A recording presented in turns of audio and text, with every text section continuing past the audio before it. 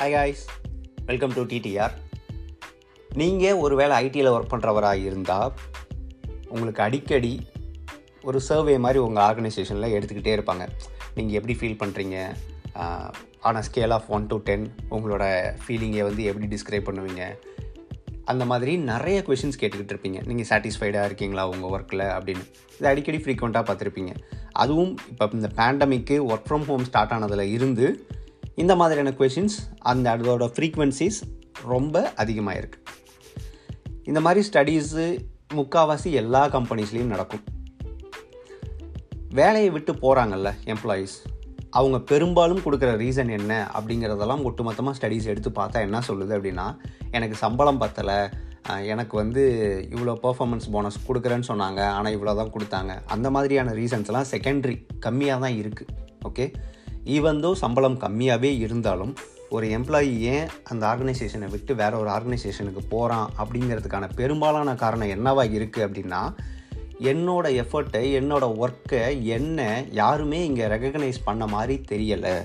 Okay, இதுதான் மூல காரணம்.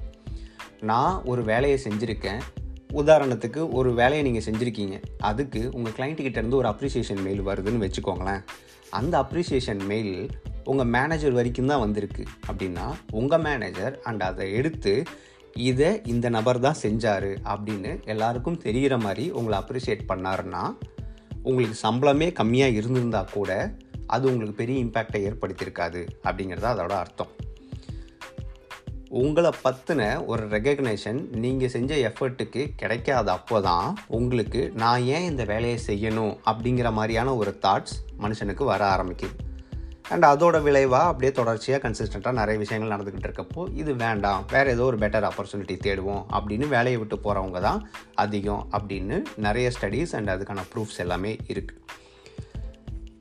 இதில் எனக்கு காசு பணத்தை விட எது பெருசாக தெரியுது அப்படின்னா, என்ன ரெகக்னைஸ் பண்ணுங்கள், என்ன அப்ரிஷியேட் பண்ணுங்கள் அப்படிங்கிற அந்த தாட்டு தான் பெருசாக தெரியுது.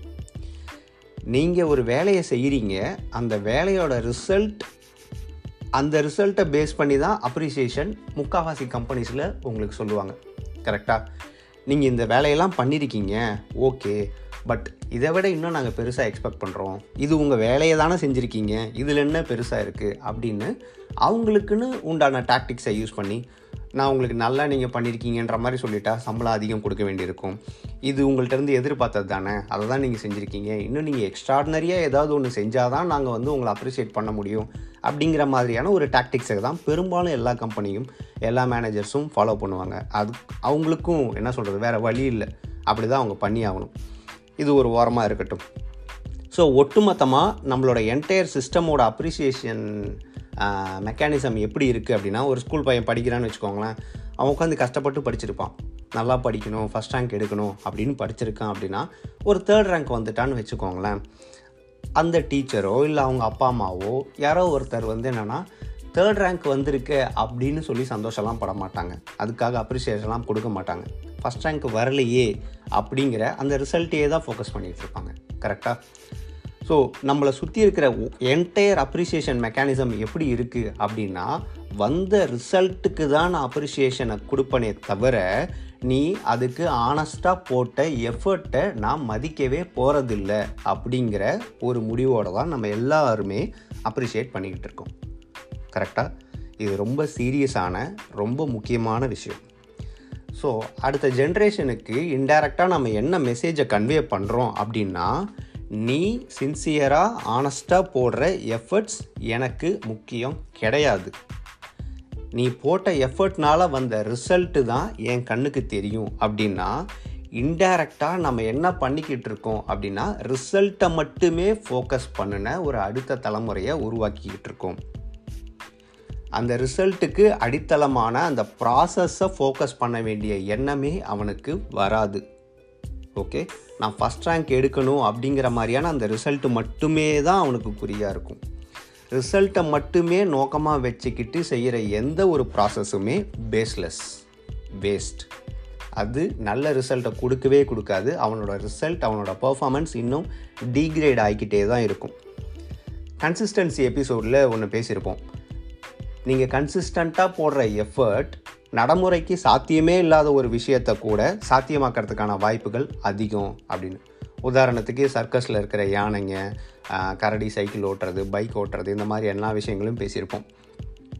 ஒரு யானைக்கு ஒரு யானை பாகன் ட்ரைனிங் கொடுக்கும்போது நீ ஒரு யானை எடுத்த உடனே ஃபுட்பால் விளாண்டுற போகிறது கிடையாது. பக்காவாக ஒரு டாக் ஷோக்கு போகுது, ஒரு நாய் போகுது அப்படின்னா அந்த நாய் அந்த ஓனர் சொல்லி கொடுக்குற எல்லா ட்ரிக்கையும் ஃபஸ்ட் அட்டம்ப்ட்லேயே புரிஞ்சுக்கிட்டு கற்றுக்கிட்டு செஞ்சிட போகிறது கிடையாது.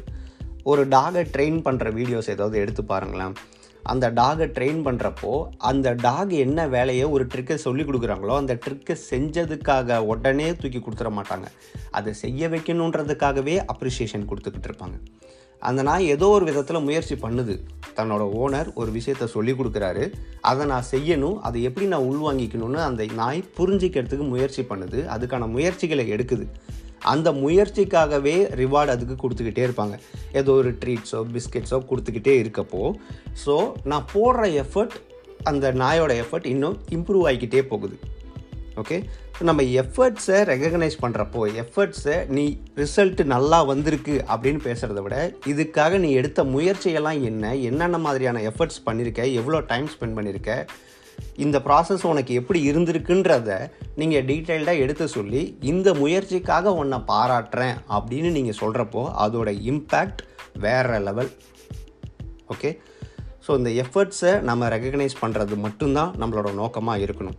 அது கூடவே சாண்ட்விச் மாதிரி இந்த எஃபர்ட் இன்னும் இந்த மாதிரி டைரக்ஷனில் இருந்தா அப்படின்னு ஒரு கைடட் பாத்தை ப்ரொவைட் பண்ணிங்கன்னா ரிசல்ட்ஸ் ஆட்டோமேட்டிக்காக கிடைக்க போகுது.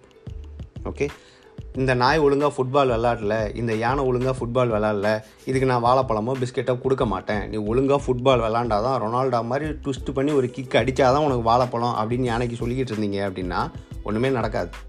அந்த யானை கடைசி வரைக்கும் எதுவுமே செய்ய போகிறதில்ல. பரவாயில்ல இவ்வளோ பண்ணியிருக்கே அப்படின்னு அதுக்கு ஒவ்வொன்றா சின்ன சின்ன லெவலில் அது பண்ணுற எஃபர்ட்டுக்கு நம்ம அப்ரிசியேஷனை கொடுத்துக்கிட்டே இருக்கப்போ அதோட ஆள் மனசில் பதிஞ்சிக்கிட்டே இருக்குது. ஸோ இந்த ரிசல்ட்டு, ப்ராசஸ்ஸு இதெல்லாம் ரொம்ப அடிப்படையான விஷயம். ப்ராசஸ் அப்படிங்கிறது மட்டும்தான் ஸ்டாண்டர்டான திங்.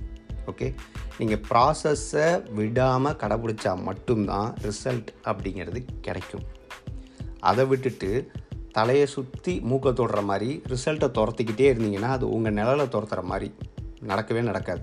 ரிசல்ட்டை மறந்துட்டு ப்ராசஸை ஒரு ஜென்ரேஷன் ஃபாலோ பண்ணணும் அப்படின்னா அதுக்கு இப்போ இருக்கிற நம்ம பசங்களுக்கோ, இல்லை நீங்கள் ஒரு மேனேஜராக இருக்கீங்க அப்படின்னா உங்களுக்கு கீழே இருக்கிற டீமுக்கோ, இல்லை உங்கள் ஹஸ்பண்டுனா உங்கள் ஒய்ஃபுக்கோ, இல்லை உங்கள் ஒய்ஃப்னா உங்கள் ஹஸ்பண்டுக்கோ, பேரண்ட் உங்களோட குழந்தைங்களுக்கோ செய்ய வேண்டிய வேலை இன்னிலேருந்து என்ன அப்படின்னா, எல்லா சமயத்துலையும் இல்லாமல் அக்கேஷ்னலியாவது எப்பயாச்சும் ஒரு தடவையாவது அவங்க சின்சியராக ஏதோ ஒரு விஷயத்துக்காக ஒன்று முயற்சி பண்ணுறாங்க அப்படின்னா அந்த முயற்சியை பாராட்ட தொடங்கிறது இஸ் அ மேண்டேட்ரி திங். அப்படி பண்ணிக்கிட்டே இருக்கிறப்போ தொடர்ச்சியாக இந்த மாதிரி நீங்கள் அவங்களோட எஃபர்ட் அப்ரிஷியேட் பண்ணிக்கிட்டு இருக்கப்போ வர ரிசல்ட்ஸ் எப்படி இருக்குது அப்படிங்கிறத அப்சர்வ் பண்ணுங்கள். ஸோ மறுபடியும் சொல்கிறேன், நீங்கள் அப்ரிஷியேட் பண்ண வேண்டியது, ரெகக்னைஸ் பண்ண வேண்டியது ரிசல்ட்ஸை இல்லை, எஃபர்ட்ஸை. Cheers, thanks.